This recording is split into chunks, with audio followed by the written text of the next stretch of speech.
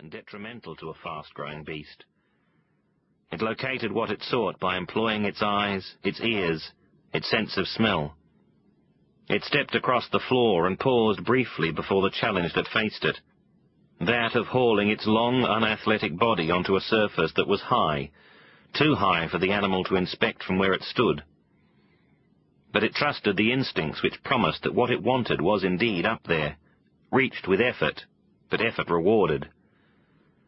The young pig reared clumsily, placing its trotters on the surface.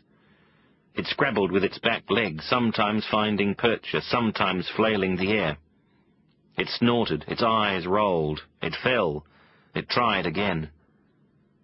It whimpered, afraid it would fail, and its stomach writhed.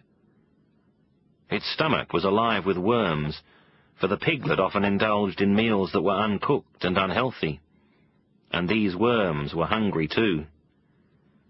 The animal clambered up eventually and shook itself vigorously, as if to cast off the memory of such demanding determination.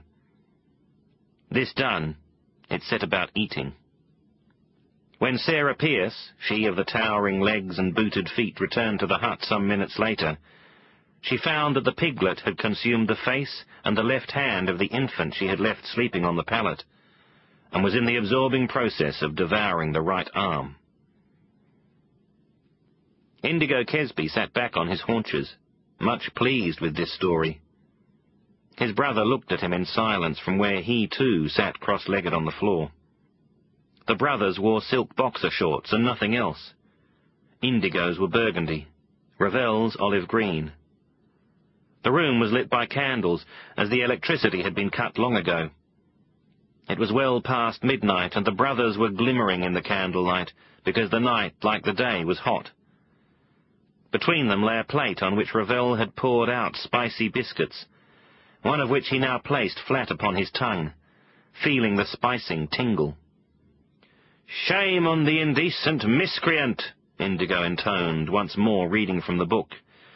"If detection alight upon his contemptuous crime, he shall be shunned and pointed at." "What's that?" "Shunned and pointed at," Indigo repeated. "This was punishment in 1806 Sydney for letting a swine roam the cemetery. Shunned and pointed at." Ravel spoke around the softening biscuit. "What happened to it?" "Does it say what happened to it?" "It got eaten." "Eaten with a baby inside?" "No, the baby got eaten." "The baby got eaten, yes." "Pig got 44 teeth," Indigo chortled, and rocked on his ankles. Ravel pressed the sodden biscuit to the roof of his mouth. "What happened to the pig is what I mean." Indigo frowned at the book in his lap. The heat had made his hair stringy, and curls of it stuck to his throat. He reached out a hand blindly as he read, knocking biscuits over the rim of the plate, until his fingers fastened around one and delivered it unseen to his mouth. "Maybe it got eaten too," Ravel suggested, as the moments went by. "You don't eat a pig that's got your baby inside it," his brother answered tersely. Indigo's moods came and went. He did not like being interrupted. Ravel watched the black eyes scan the page, squinting against the darkness, as if a narrower view would somehow help. "The voracious animal was shot immediately that the accident was discovered, and was afterwards burnt by order of the coroner." "Voracious," Ravel mused. He licked his teeth clean of biscuit remains. His brother closed the book and folded it to his chest. He propped his chin on the corner of the spine. Ravel looked at him. "It was a good story." "It was a great story. I'm surprised you didn't find it first." "Many points to me." 10. 20, I think. Ravel didn't argue. They never added up the score. "It's your turn now." Ravel extended his hand, but Indigo did not pass the book across the floor. He continued to sit, rocking slightly, his arms protecting the book and its tails.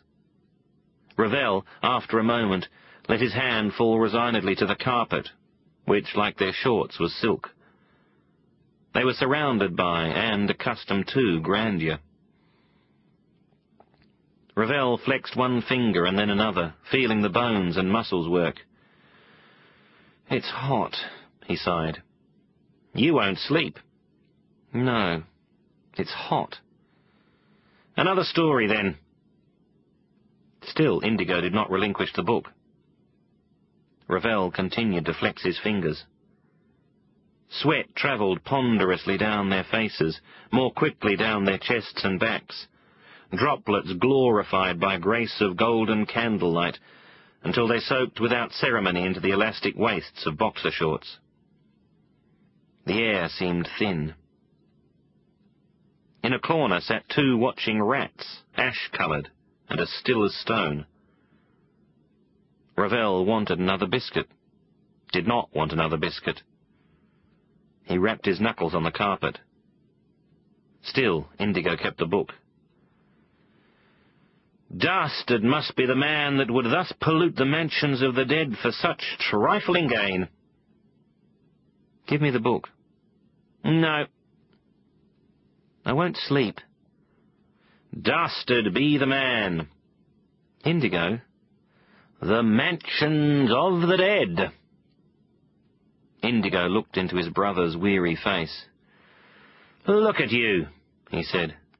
"My handsome twin." "The book, Indy." Indigo relented and slid the book across the floor.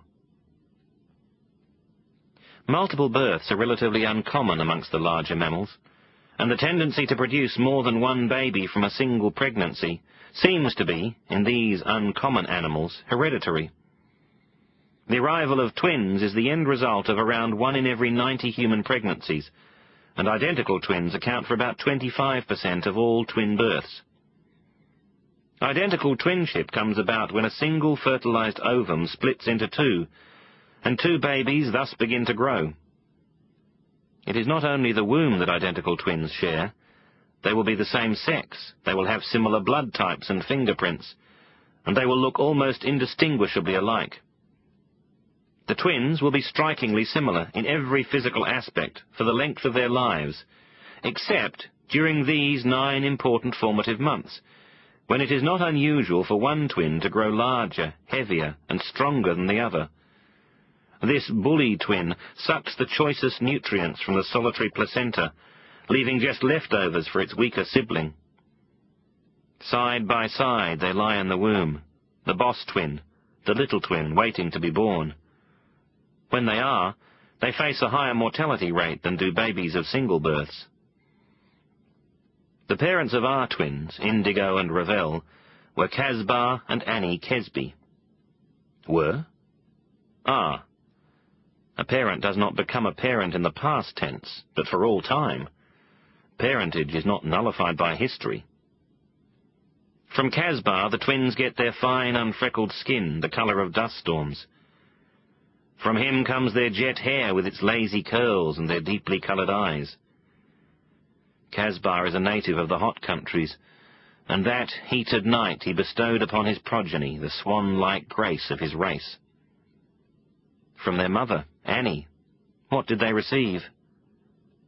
Annie is English, and wan as English weather, so she, too, contributed to the shading of her children. From her the twins get their tendency to cling, which is not surprising.